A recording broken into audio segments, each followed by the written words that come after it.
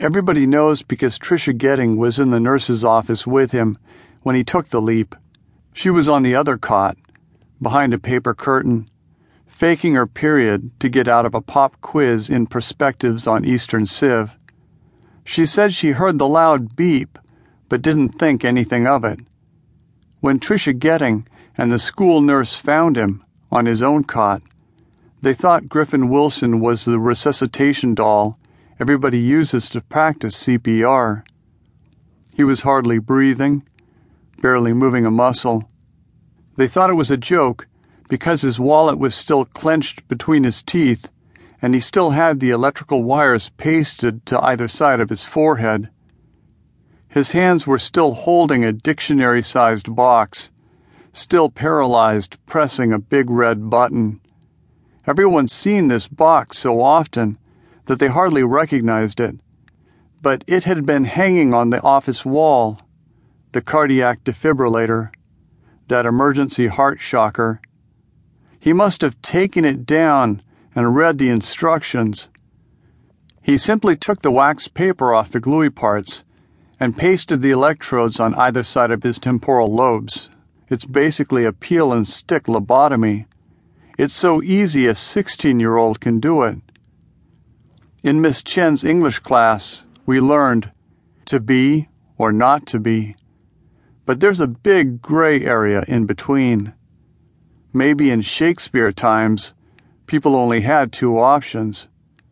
Griffin Wilson, he knew that the SATs were just the gateway to a big lifetime of bullshit, to getting married and college, to paying taxes and trying to raise a kid who's not a school shooter. And Griffin Wilson knew that drugs are only a patch. After drugs, you're always going to need more drugs.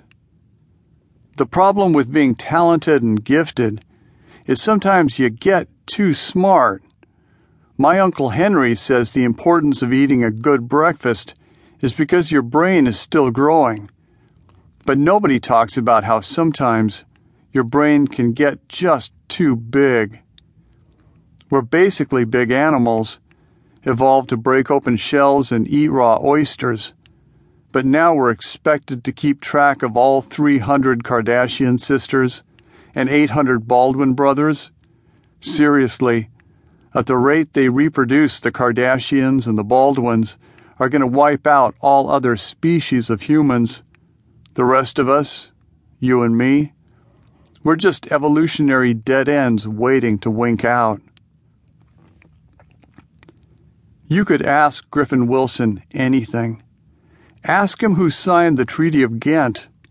He'd be like that cartoon magician on TV who says, "Watch me pull a rabbit out of my ass." Abracadabra, and he'd know the answer. In organic chem, he could talk string theory until he was anoxic. But what he really wanted to be was happy. Not just not sad. He wanted to be happy the way a dog is happy, not constantly jerked this way and that by flaming instant messages and changes in the federal tax code. He didn't want to die either. He wanted to be and not to be. But at the same time, that's what a pioneering genius he was.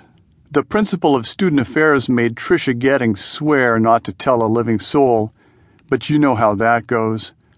The school district was afraid of copycats. Those defibrillators are everywhere these days.